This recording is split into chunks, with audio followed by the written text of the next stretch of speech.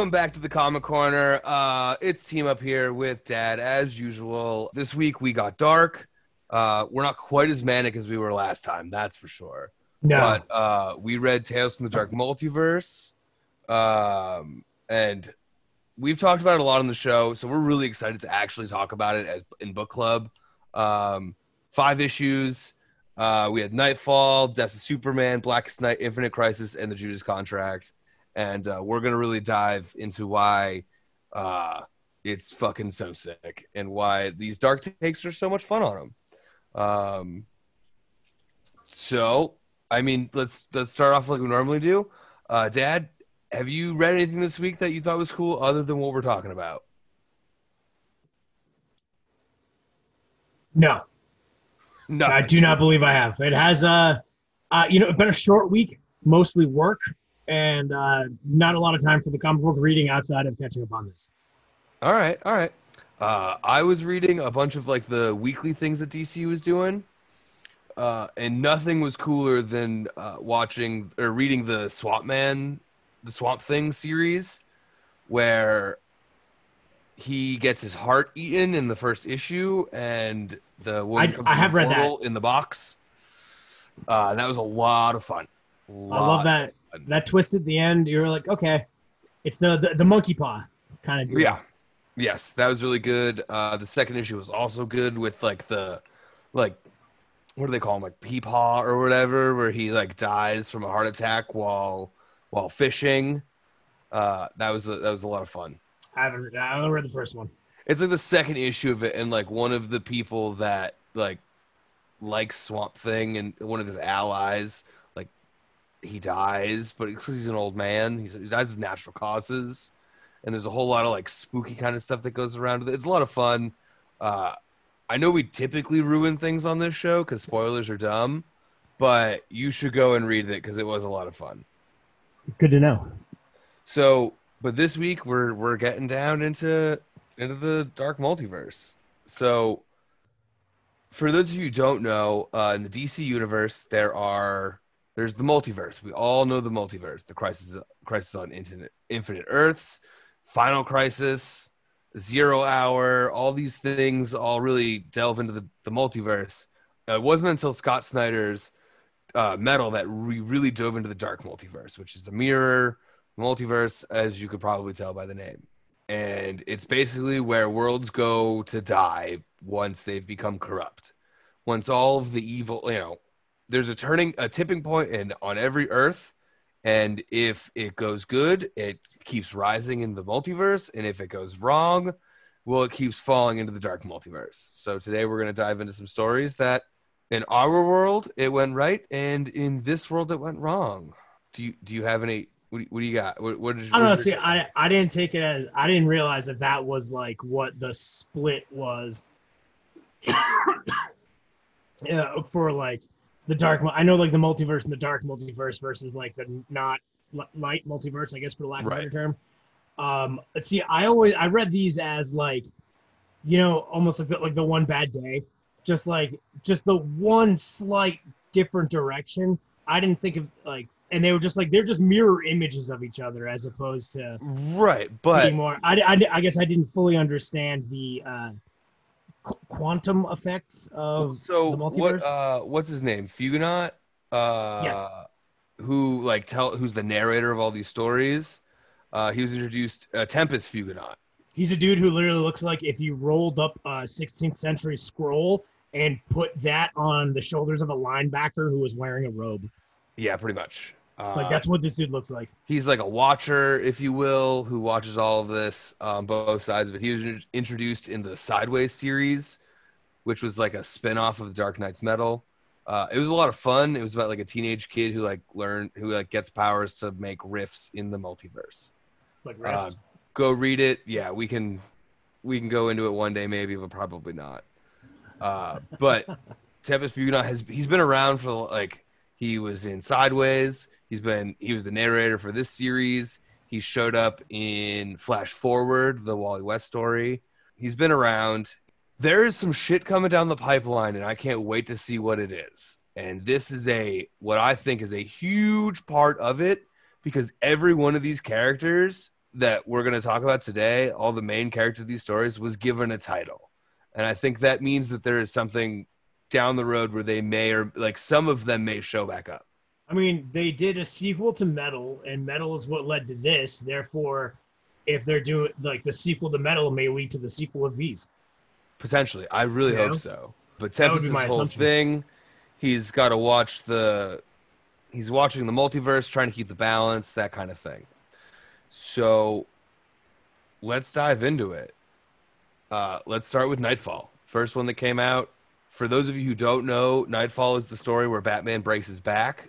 Would you say on the pantheon of Batman stories, where does Nightfall fall, for lack of a better term? Probably like top 5? In terms of fame, it's got to be up there. Yeah, I guess. Mostly in terms of quality, Dark Knight Rises did it, but also it's because it was around the same time that they did Death of Superman, which we'll get to later. But it's because in the 90s, DC was like, everything sucks. We need to figure something out. So what they did was they killed Superman and they replaced Batman. And so here we go with Nightfall. John Paul, he found a new successor that wasn't any of the previous Robins in John Paul Valley. But I mean, it's Dark Knight Rises is an adaptation of that story. Yep. Yes, the Christopher Nolan film, The Dark Knight Rises. Not to be confused with the comic series. Yes. So I mean, he did a good job with it. It's just it's such a weird story. Arguably, it is one of the most. I don't know if the entire story is one of the best Batman stories ever, but the premise of Batman breaking his back, like getting his spine broken by Bane, is one of the most important things to ever happen in comic books. Well, and you're even simplifying it. It's not the fact that he's breaking his back; it's that he's breaking his spirit. He's snapping the symbol of who Batman is in two. Right, because it was a huge lead up to it. Breaks the back. Is that scene of the Batman over his head is probably one of the most iconic scenes in comics. Exactly. But for those of you who have read Nightfall, this changes a little. It's got I'm saying in the original, it's got its ups and downs, for sure. But in Nightfall, John Paul Valley, otherwise known as Azrael, he takes up the mantle of the Bat. He makes that weird mech bat suit. He's very violent. Batman eventually has to get his shit together so that he can stop John Paul and make it not, reclaim the mantle of the Bat before he corrupts it. And it's all because Bane, which really leads into eventually Batman does win. He wins. He gets his title back, the whole 9 and everything. But in this story, it's almost like a what if, because arguably these are weird multiverse Elseworlds tales. That's what they were called. Yeah. But really what this is Batman doesn't win. He doesn't get the mantle back, and what happens afterwards. And I want to get this right off my chest, right off the bat. Batman as just a head and a torso is one of the most brutal things I've ever seen. That was pretty awesome.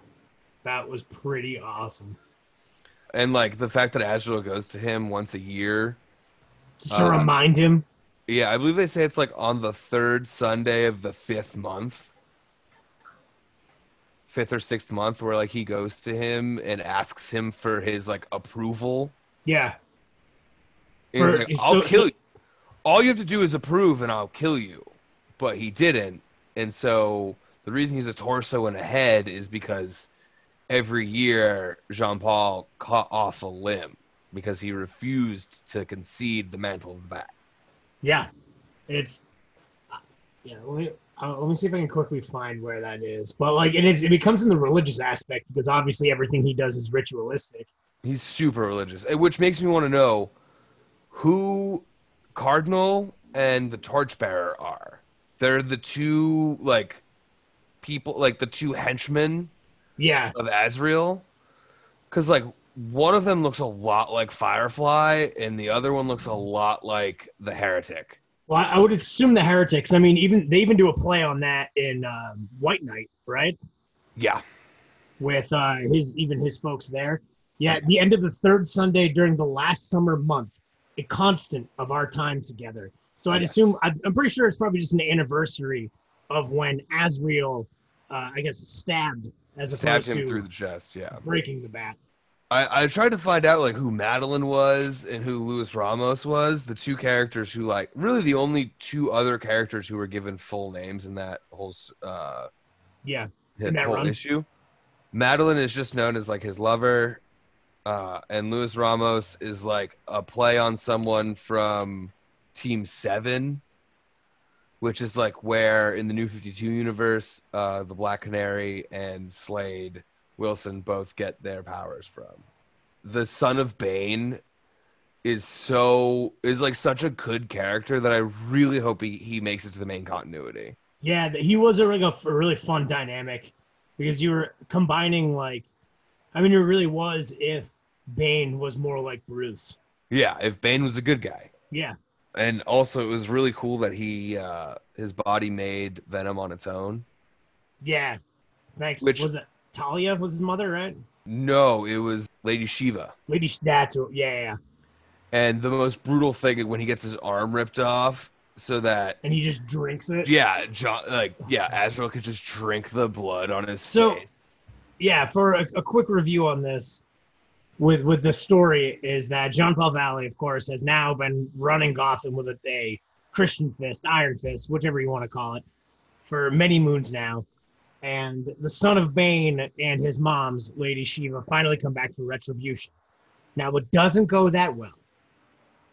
No. It doesn't go Also, that well. the rest of the world crumbled around Gotham. Right. That's actually a very important part of the Azrael story. did keep Gotham up, but like it was propped up on crosses and fire. Yeah. Very And puritanical. exactly. And it's just they get into a fight. Azrael at this point is dependent on the venom that fueled Bane to keep him moving and active. So when he really takes the venom, like the arm, and drinks the venom, it's just so fucking brutal. But I mean, nothing is better than they rescue Bruce from the tower, from And more Wayne Tower, importantly, they give Bruce something. and they give him the nanobats, which it's beautiful that they're called nanobats instead of nanobots. Of course, because it's so dumb. Like you have, if this is already so silly, why not embrace it? Exactly. Really lean into it. So they give him those. He becomes like nanobot Batman, and then he realizes that Jean Paul was right all along, and that you need to change your ways. And he then proceeds to kill literally everybody. Yep. He kills. What do they call the Son of Bane? Scope that out real quick. Yeah, I'm looking at it. He kills Shiva. He kills the Son of Bane. He kills Azrael. Well, no, Son of Bane kills Azrael because he stabs him through the chest, and then with his one fucking arm, he snaps him in two over his knee.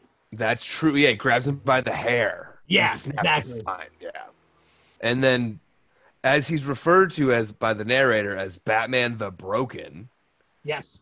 because it's been 30 years since he broke his spine and never truly recovered mentally or physically from it, clearly.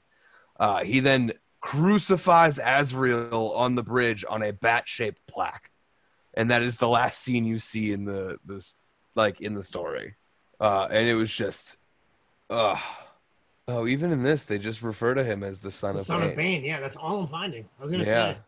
But yeah, and the fact that they call Jean Paul Saint Batman through the whole thing is beautiful. Oh, of course. I mean, it leads into the messianic complex that he had. Oh, absolutely. I Which, guess. Yeah. I mean, yeah. if you read White Knight 2, that he's the main villain of, it really Oh God, it nailed that. Yo, nails it. there's a nail on the cross. If you know what I mean. Well, do you know? I mean, I'm sure you're not really keeping up with it because most people aren't. But Justice League Odyssey. So, Justice League Odyssey it happens after the No Justice Oh, actually, event. hang on. Bane, the Son of Bane. His name is Torn. Torn, yes. Torn, but everybody calls him Son of Bane. Right. So Azrael is in Justice League Odyssey. Justice League Odyssey is after the No Justice series, and it sets up that there basically every city that every planet that Brainiac had bottled up is released at once, and it creates an entirely new sector of the universe or of the whatever, the universe. And so Cyborg, Starfire, and Azrael, for some reason, that's the team up. They take Brainiac's ship and they go to investigate the ghost sector because they're all hearing voices calling to them to go there. And in doing so, they like cross paths with Jessica Cruz and the Green Lantern, and they all go there and they all get turned into new gods. And it is, because the whole thing is all the new gods are dead. And Darkseid wants to create a new apocalypse. It's a whole thing. It's a lot of fun. But Azrael, his power, I don't know if you ever read Preacher before, but he's given the voice of God. Well, I mean, it's playing on that idea that didn't Jean-Paul Valley have that strict conviction?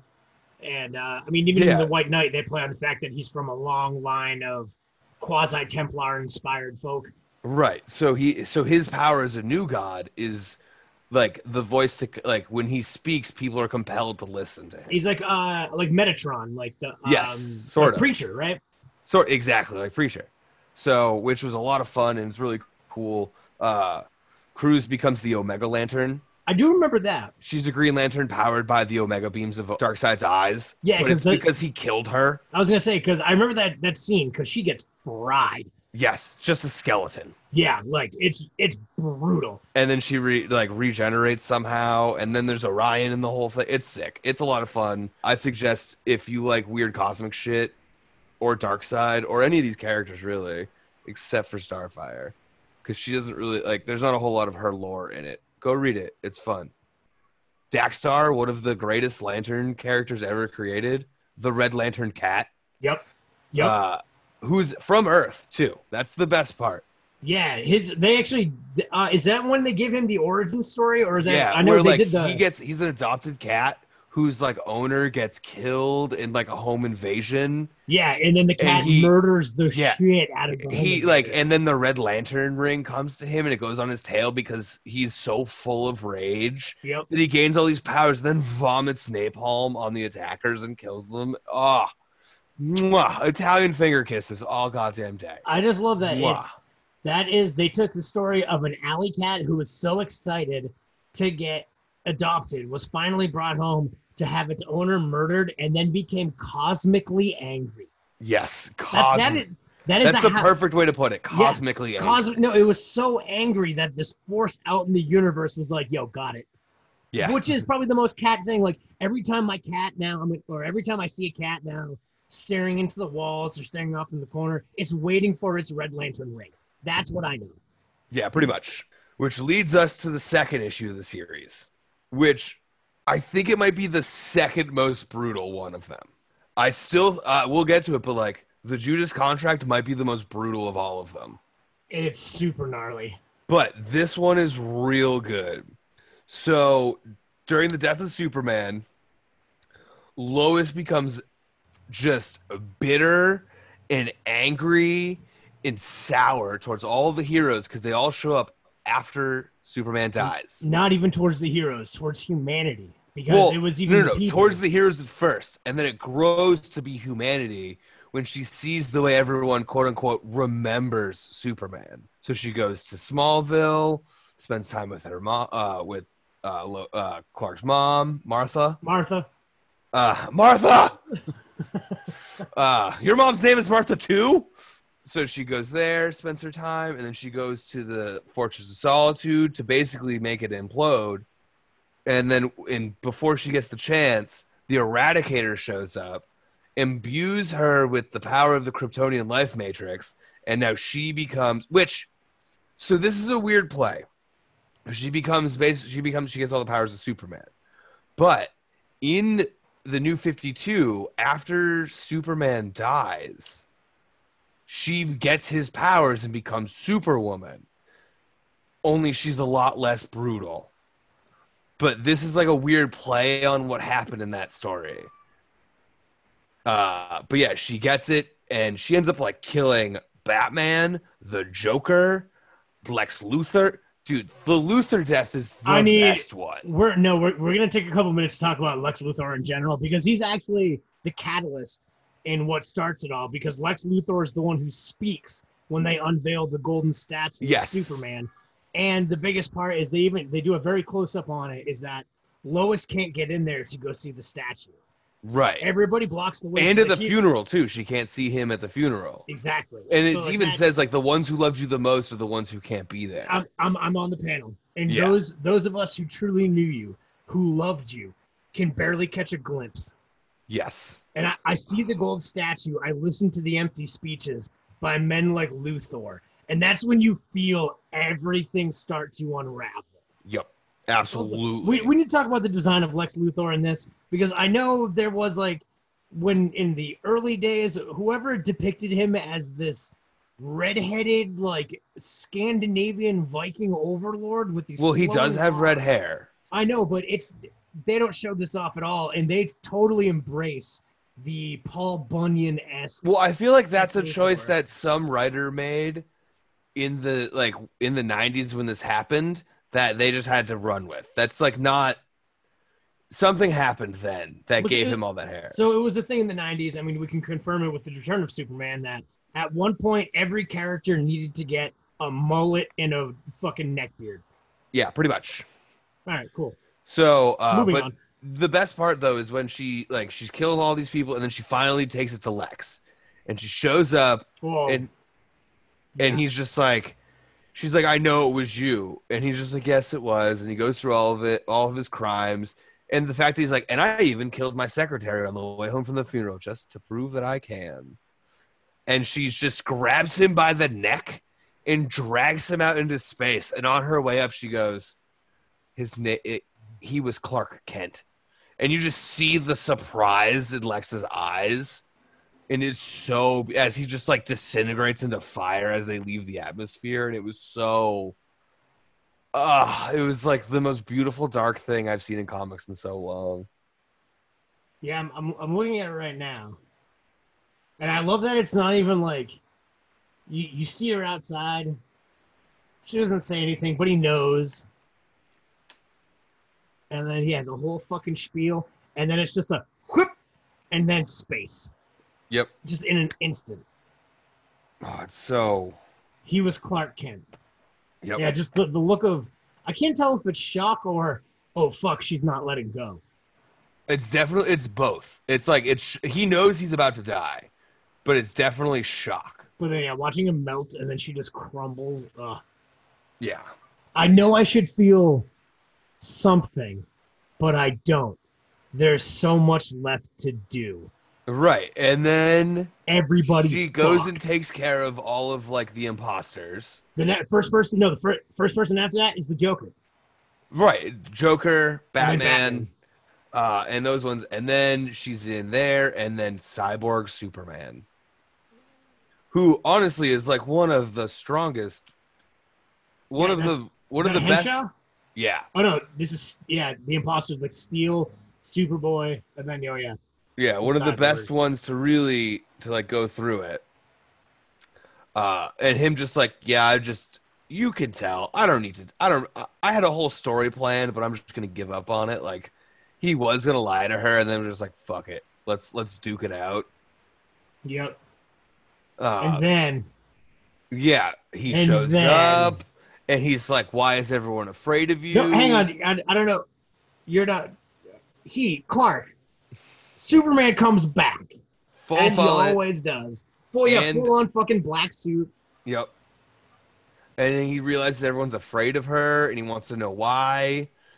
And then she tries to stop, like they're interrupted before she can explain by Cyborg Superman with like a kryptonite cannon. And then she tries to like stop him, and it bursts the cannon, and she's the reason that Clark dies. And just rampage. Yep. Lois Lane is the Eradicator, the Dark Avenging Angel of the Multiverse. And that is her title, the Dark Avenging Angel. So beautiful. Yeah, that but she continues on as her role, like in her role as like the savior, quote unquote, of Earth. It's just like a hulking mess of Earth. Just a hollow shell of who she was. I will say that definitely takes the cake as the darkest of the episodes. Sorry, of the issues. Oh, absolutely. I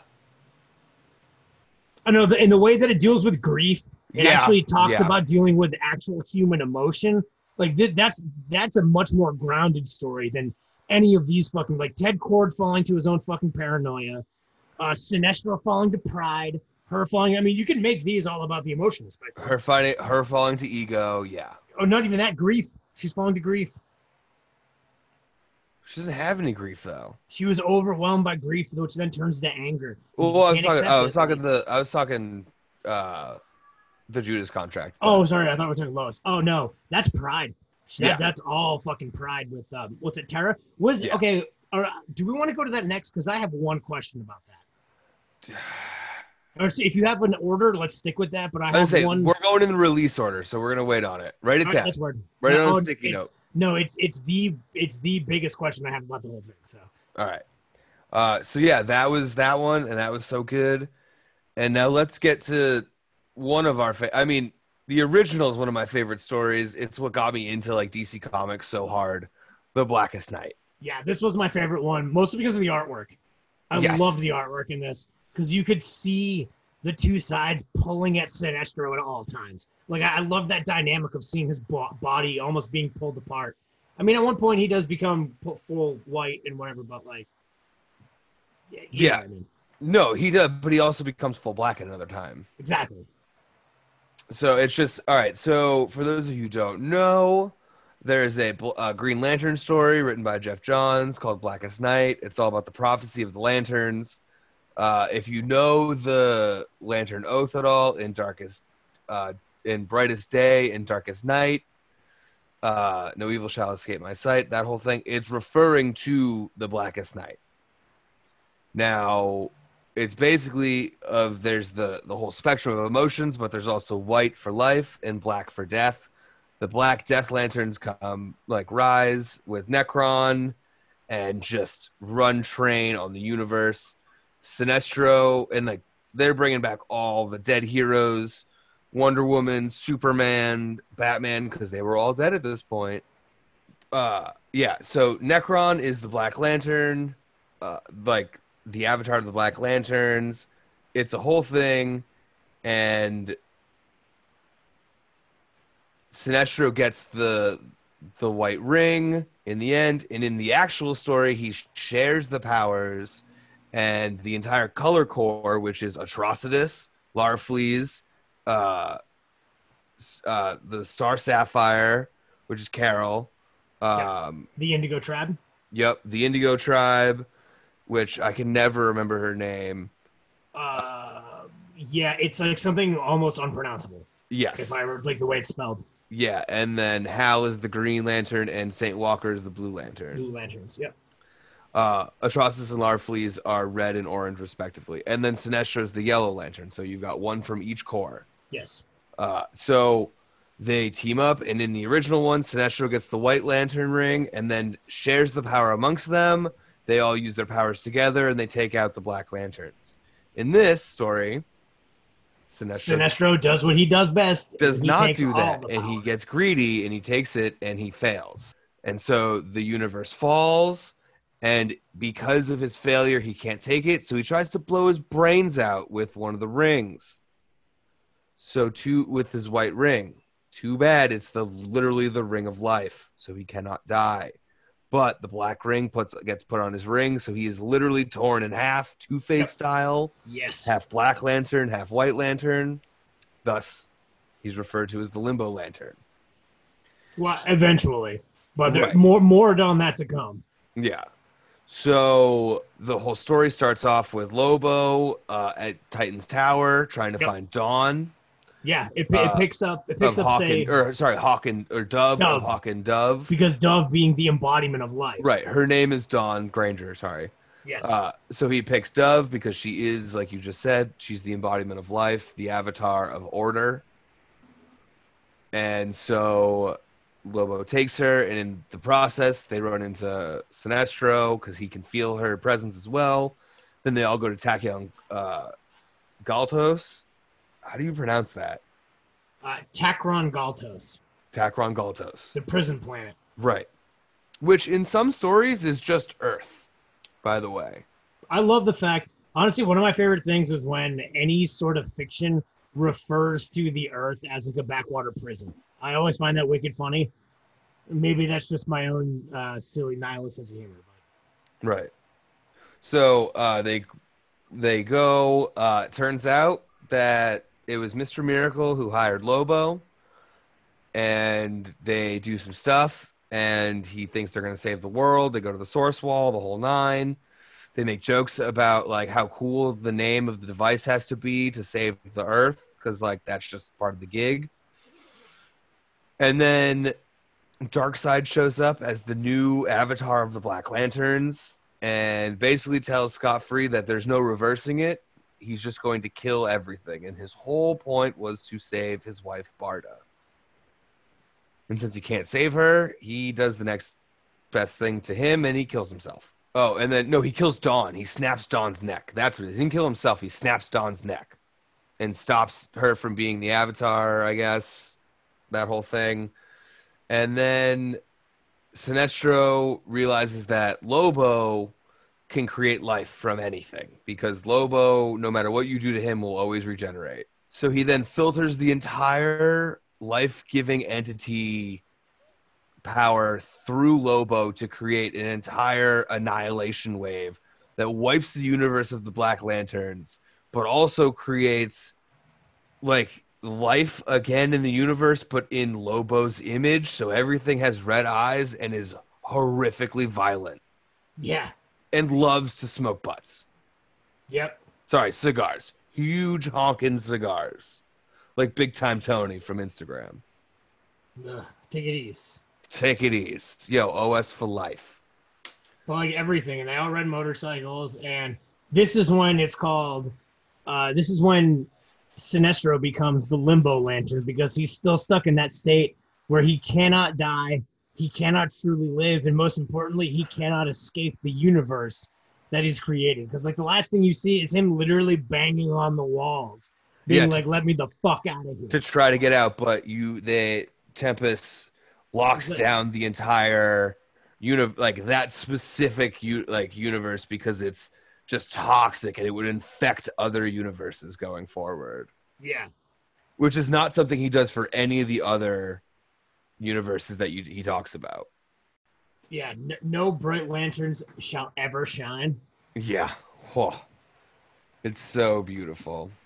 So we talked about that, and that leads us to the bug that saved the world. All right, this motherfucker. I love this one. Infinite Crisis is like so much fun to read. The original one was so much fun to read. There's so much to read. So let's fucking... The whole thing like the entire Infinite Crisis event is technically started when Maxwell Lord, who will be the villain, one of the villains in the new Wonder Woman movie. Yes. Shoots. Played by the one and only Oberyn Martell, Pedro Pascal. You mean Mando? I mean, if you're not a Game of Thrones fan, then yeah, Mando, but he's Oberyn Martell. I am not a Game of Thrones fan, but that's on you. A Mandalorian fan. Yeah. And that's what they call Mando. The voice of Mando, for maybe those who haven't finished it. He is in the suit for a lot of it. No, I know. So, Ted Kord, the Blue Beetle, one of my favorite heroes. The dynamic duo in my world is Blue Beetle and Booster Gold. Which 100, if you need his perspective on anything, know that the dynamic duo in his book are Ted Kord and Booster Gold, who bumble their way through saving the world more times than I can fucking count. That's not true. That's their cover. Yeah. That's the whole thing. They pretend to bumble around, but really they've saved the time stream in the universe more times than you'll ever know. They are legitimately the Shaggy and Scooby-Doo of the DC universe. They literally... Booster Gold has beaten Doomsday not once, but twice. It's because he underestimated him, right? He beat him in the original Death of Superman. Well, he doesn't beat him, but he does face off against him in the Death of Superman story. And then, if we want to go back to Flashpoint, the first episode of Book Club, there's an entire side story where Booster Gold is fighting Doomsday, and he wins. Too bad we didn't cover that. I know, I read it though. So, yeah, Ted Kord, he normally gets murdered by Maxwell Lord when he figures out that like what the whole evil plans are. Not before, but in this universe, not before Maxwell Lord being like, "Yo, join me, homie." Right, and in this world, instead of standing on his, like dying on that hill, literally, that he would never turn against his friends, the Justice League, and the world, he agrees to help Max, and as soon as Max lets his guard down, Ted pops him in the back of the skull and blows his brains out. All right, that's a bit of as I have the panels in front of me. It is a bit of disclaimer. He doesn't go that cowardly. He pops him straight up in the dome piece in front of him, slaps him right in the face with the handcuffs, and then he holds him at gunpoint. To which Maxwell Lord says, "Blue Beetle isn't a killer." Next writing, blam. Yeah, and it's a reversal. It's the same exact scene of Maxwell Lord shooting Blue Beetle, but it's just because I'm pretty sure he even says Maxwell Lord's not a killer in the original, but it's because he doesn't know who Maxwell Lord is. Because at this point in DC, because Maxwell Lord originally was a good guy. Yeah, I was gonna say, because don't he and Ted Kord go back in like their fictional? They history? were together on. They worked together. They were both part of the Justice League International. And was he always affiliated with Wonder Woman? Maxwell Lord? He was always, no, he was always affiliated with, like, I mean, I don't know exactly where his origins lie. Let's look it up. Wait, Maxwell Lord. Depicted as a shrewd and powerful businessman. He was influential in the formation of Justice League International in the DC Universe. Well, Justice League #1 in 1987. Right. Well, I mean, that's still, if you show up in JL1 in any issue, you got to be at least notable. Right, and he's also the I'm Black so glad King. one of the images that shows up on the Wikipedia is just Wonder Woman spinning his head backwards. Yes, when he's killed by her. And then, of course, shortly after, like, the events that do actually take place in the Infinite Crisis. The 05 80-page one-shot reveals that Lord is no longer a cyborg and is apparently a criminal mastermind who spent years running the JLI while gathering sensitive information about the world's superheroes whom he considered a threat to the planet. So he's almost like a more fucked up, like when Batman planned everything. What's that story called? The Tower of Babylon. Babel, right. The Tower of Babel, sorry. But no, he literally uses, like, the Tower of Babel is what leads to this, because he uses the Brother Eye program, which Batman creates to spy on the world. Really, it sounds more more evil than it really is, but he's just trying to put a suit of armor around the world, I mean, in this way, The Dark Knight talks about the same exact thing because they had developed the same technology, like Nolan's film, The Dark Knight. Like, that's Brother Eye theoretically does appear in that movie. Yes, he does. There is an argument to be made that he absolutely does. Yeah, it's the same concept, same thing. Yeah, with the microphone thing with the phones. But Max gives it sentience somehow. Yeah. And the whole thing. So Ted kills Max. Brother Eye tries to kill Ted. Ted convinces Brother Eye that, no, I'm not the bad guy. Also, let's think about this. Ted reasons with an artificial intelligence. Yes. And, well, because it's intelligent. So by definition, it has to have reason.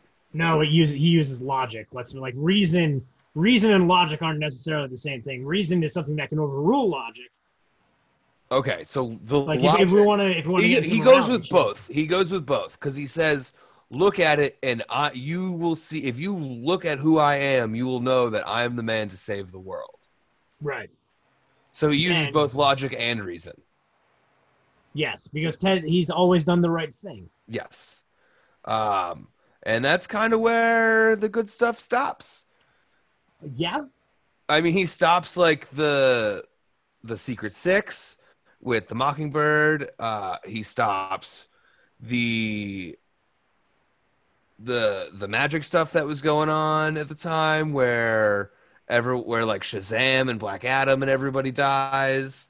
He like real and like it's that fight with Batman that he has, which is brutal. About basically he's like, oh, if you stop me, I bet the world would love to know all the illegal things that Bruce Wayne has done. Yeah. And then he walks away. And so that's what makes that scene later in the book where he basically is just like, all right, we're gonna like I was just biding my time. It was a recruitment drive, not a fight, I believe is what he refers to it as. Yep. And then all of a sudden everyone turns into the blue. Superman Prime, or Superboy Prime, what do you know of Superboy Prime? I want to say he was like the evil teenage version. He was responsible for some calamitous event, but I'm also thinking of Alexander Luthor of like a different world. So like I'm So probably way the fuck off. hold on, I want to get this right because it's some shit. So Superboy Prime is from a parallel Earth called Earth Prime, devoid of any superheroes or superhumans. So the whole point of Superboy Prime is he's Clark Kent from like the reader's world. Who's So he's jaded. well, no, from like Massachusetts or Pencil or Kansas or whatever, like in 2000 or in 1985. He's just some kid who loves to read Superman comics and whose name is Clark.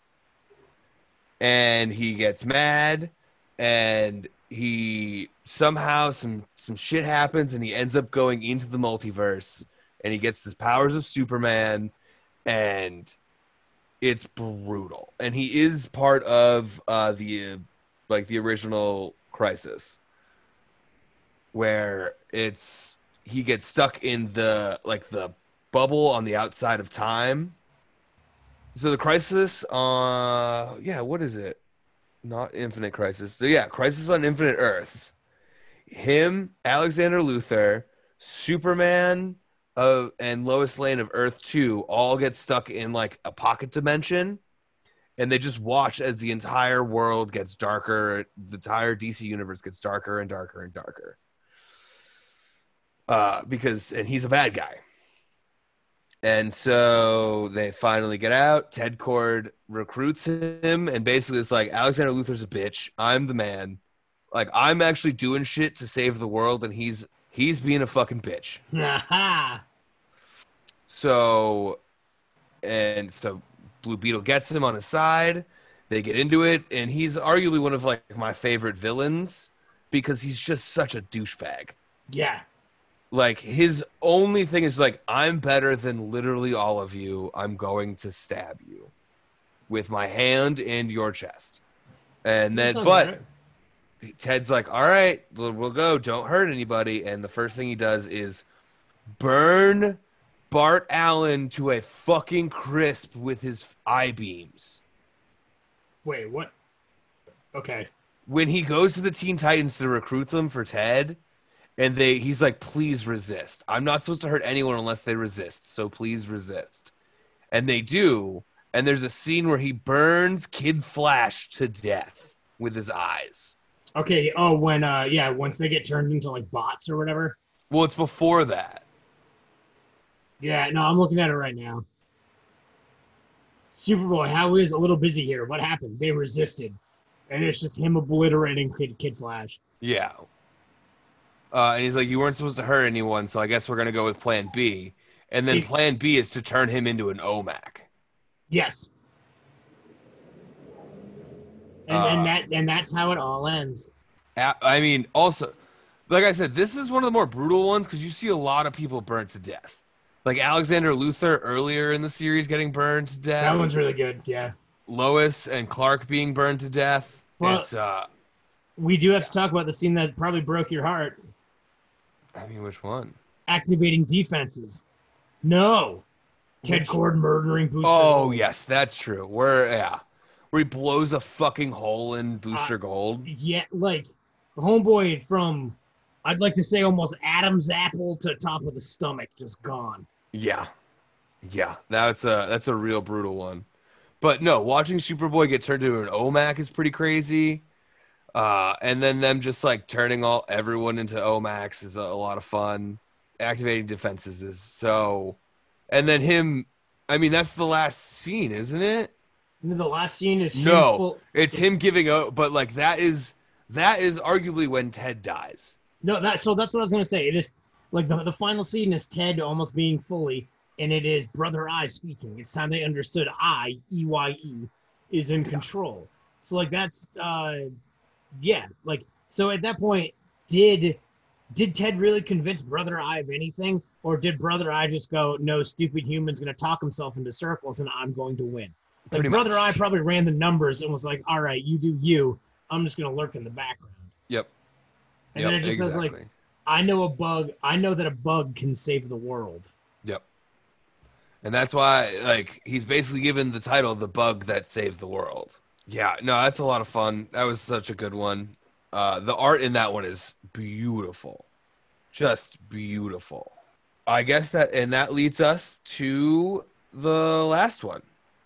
The Judas Contract. For those of you who don't know, this is arguably the most famous Teen Titans story there is.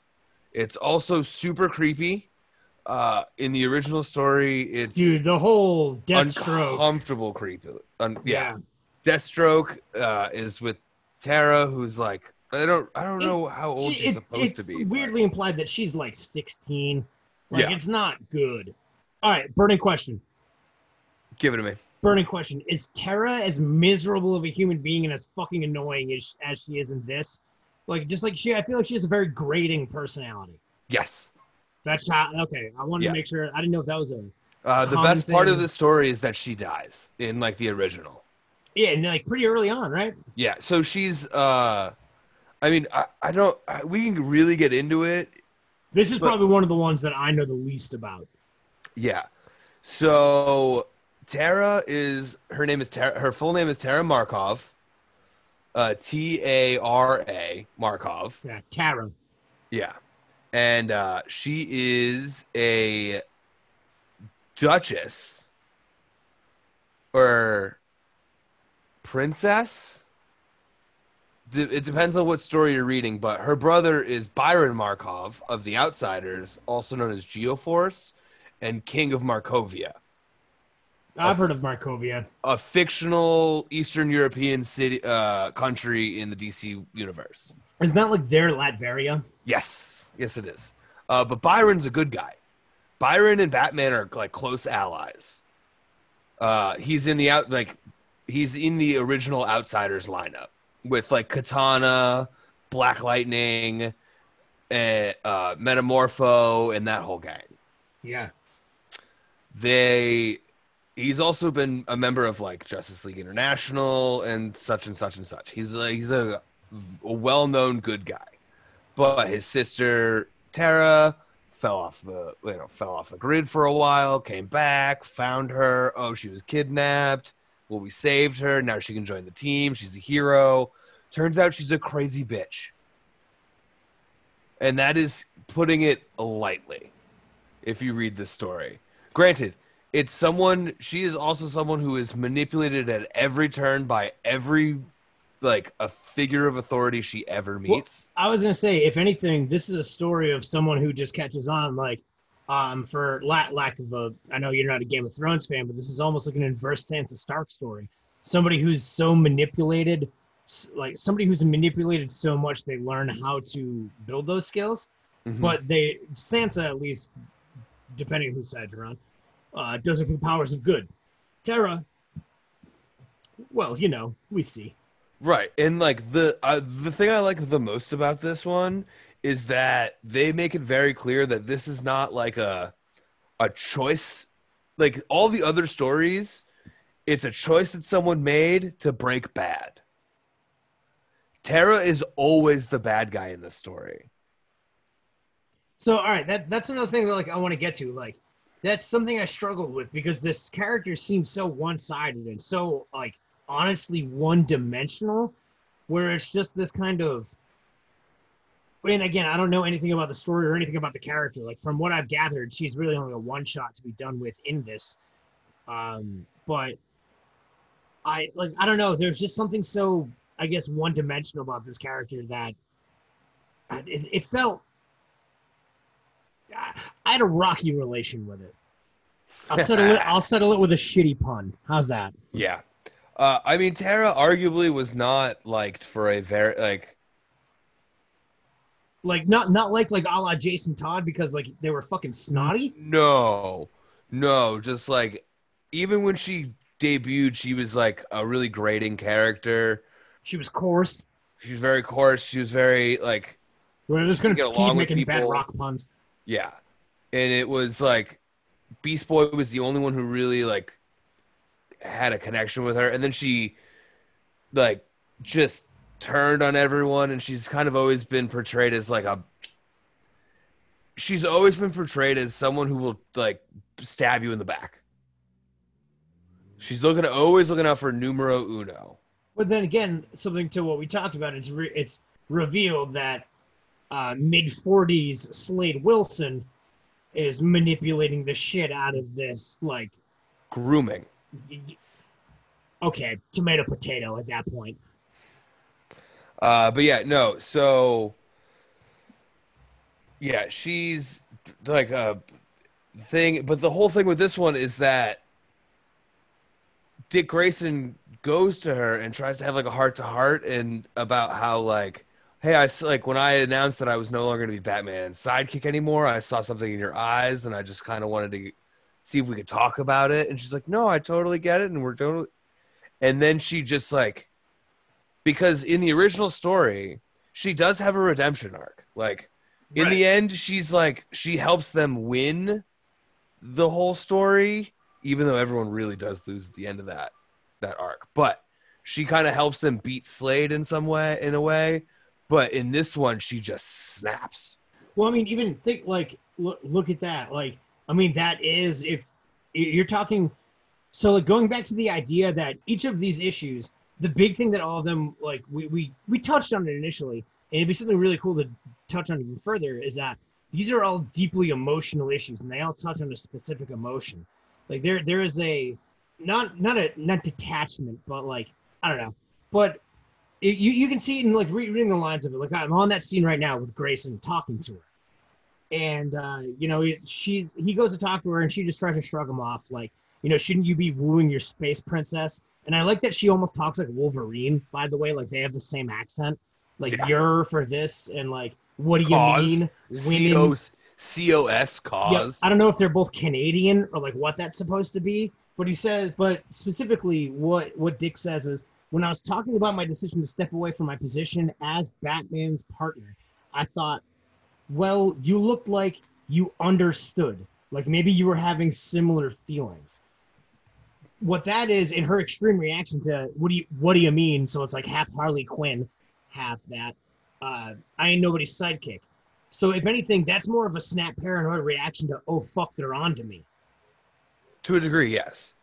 But then it's also that like there's that that's like. But he thinks it's Byron. He always thinks that she feels like a sidekick to her brother, who's Geoforce.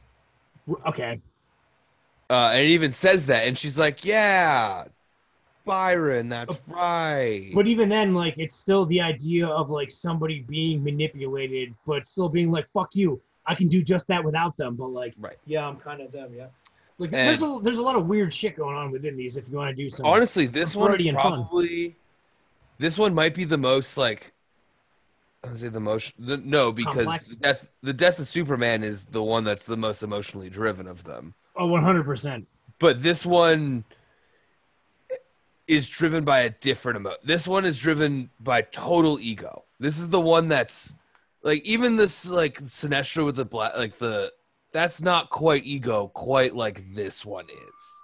Because her whole thing is, I don't need anybody. I'm the king of the fucking world. Because then she starts taking the drugs that gave Slade 90% of his brain power. So now she's like overpowered to some degree. And I mean, she starts melting people with magma, and the Earth Dragon that she rides at the end is fucking sick. It's sick as fuck. Don't get me wrong. It's like the coolest shit ever. But you got to remember, that's all like her imagination is creating that entire dragon that she is. She could just ride a single rock for miles like SpongeBob in that one episode when we were kids.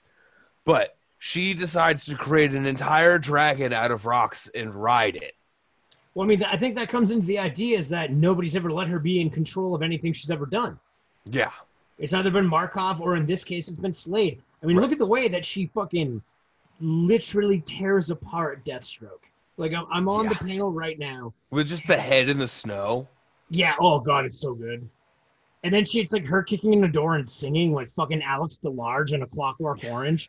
But like that's that idea is that this is someone who's never truly been in control of what their own path has been.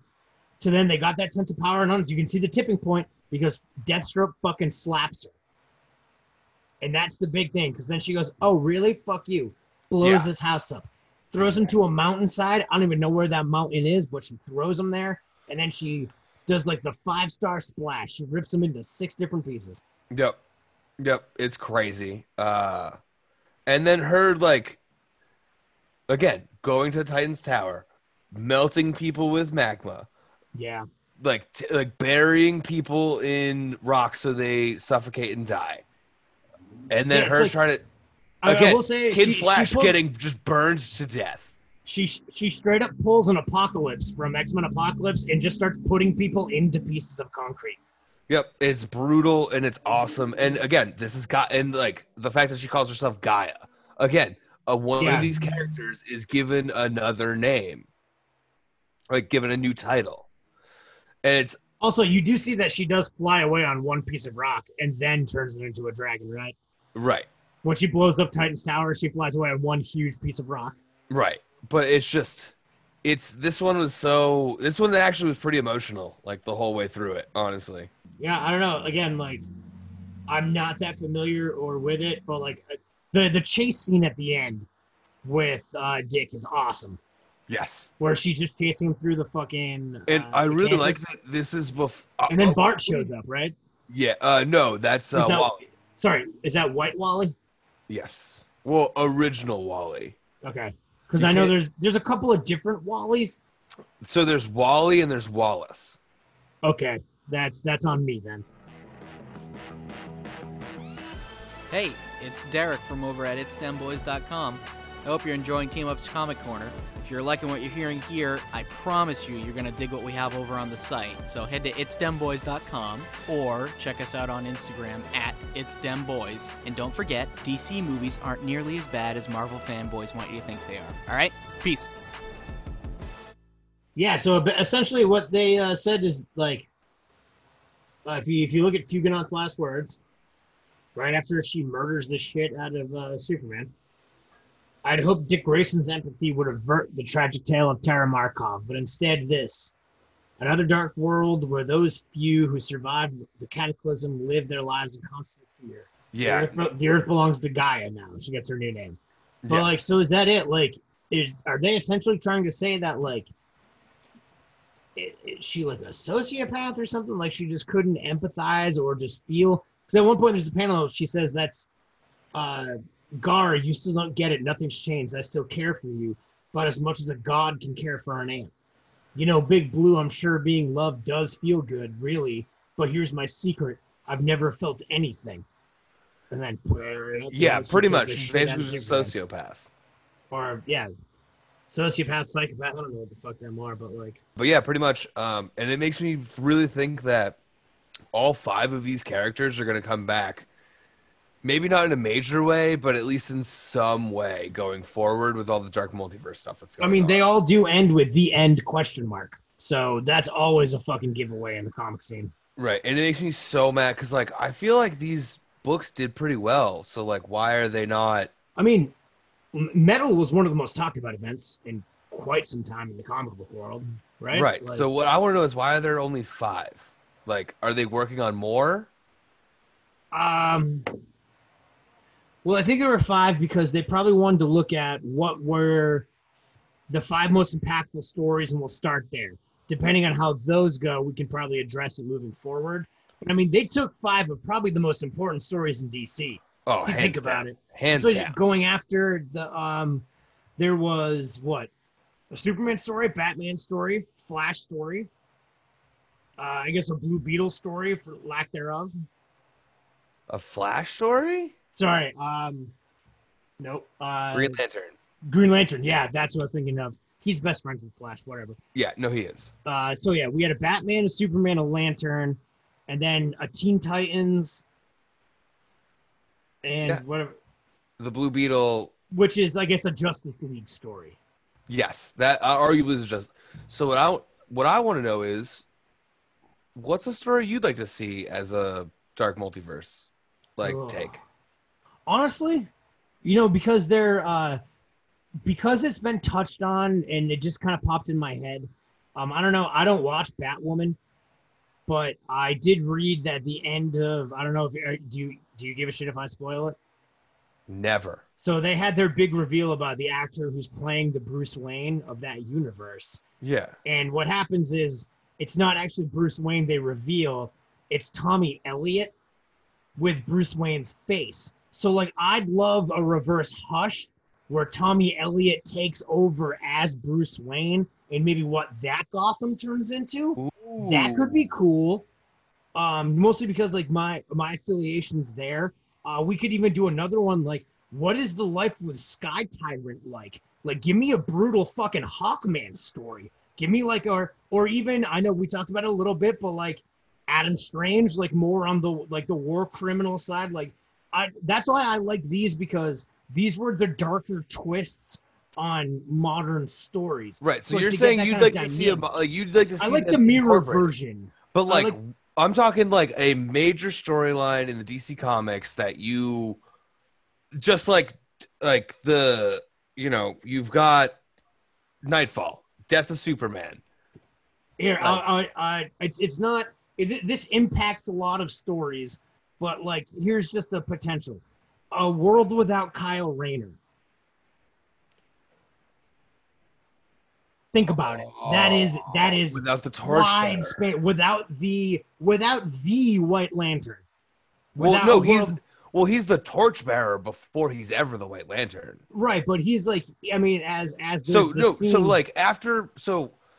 Hal Jordan becomes Parallax. He kills all the Green Lanterns. There's only one left, and it's Kyle Rayner, and he has to carry the mantle for a period of time before they're reborn. No, but what I'm saying is that to think about it, even how important Kyle Rayner becomes later on. Like, I've seen the scene where Hal finally admits that Kyle's the greatest of all Lanterns. Obviously, yes. Hal is the greatest of Green Lanterns, but Kyle is the greatest of all Lanterns. Yep. Imagine a world without that pinnacle. Damn. That could be fun. Because that doesn't affect one story, it affects multiple stories. Yeah. Just like that's like the little, that's what I loved about this, is that it is, about all of these, is that it's like, what if one thing went different? One thing went different in this story, how poorly could it go out of position? Like that's what intrigues me. Like what if, I don't know, in all of this, like, what if Cheetah had somehow come across some of the things that Wonder Woman has and gotten those powers instead of being fucking distorted by this bestial god? Like, what you're saying, what if Cheetah was accepted by the Amazons as opposed to shunned? Right. Because the reason she becomes Cheetah is because she's shunned by the Amazons, Right, But like she wants doesn't to join them. she finds out about them, wants to, but they're like, no, you're a human, fuck off. Mhm. So yeah, no, like that's the little things that I love, like because that is the fine line between a hero and a villain. It is one as again, there's the Joker put it, it takes one bad day. Madness, as we know, is like gravity. All it takes is a little push. Like Mhm. there's those slight differences are what fascinate me, which is why I love these, why I can't wait for metal. And I enjoyed like all the metal stuff because it was learning about how these one moment, these singular moments can change so many different things, you know. But I think the biggest, if we want to talk about a huge impact, a world without Kyle Rayner is a massively impactful world in the DC universe. I'm trying to think what I know I asked you, but I'm like, what would I want? Yeah, man. I know what I want. What would happen if the Injustice Society won? Now, when you say the Injustice Society, are we talking like Ultraman, Superwoman, Power Ring, Owlman, and Inertia, I believe he's called. Yeah, no, I got you. I wanted to make sure. Or Johnny Quick. It's Johnny Quick, but I can't Johnny remember. Quick. I can't remember what he's like. What his like name is in the. I love that. I love they get him a shit. Like they give him a shitty British accent too. Yeah. So no, like that's a fun one. See, I didn't know if you were referring to like the Injustice League or something like that. No. The Injustice Society or whatever they're called. The Crime Syndicate. Crime Syndicate. That's what it is. Yeah. You're right. It's the Crime Syndicate. Now, what Ultraman, happens? that prick. Which also, Crime Syndicate, The Boys. It's essentially the same thing. Yes. Let's be real. Yes, it absolutely is. But like, what happens if they couldn't get beat in their first one, or if they truly win in Forever Evil?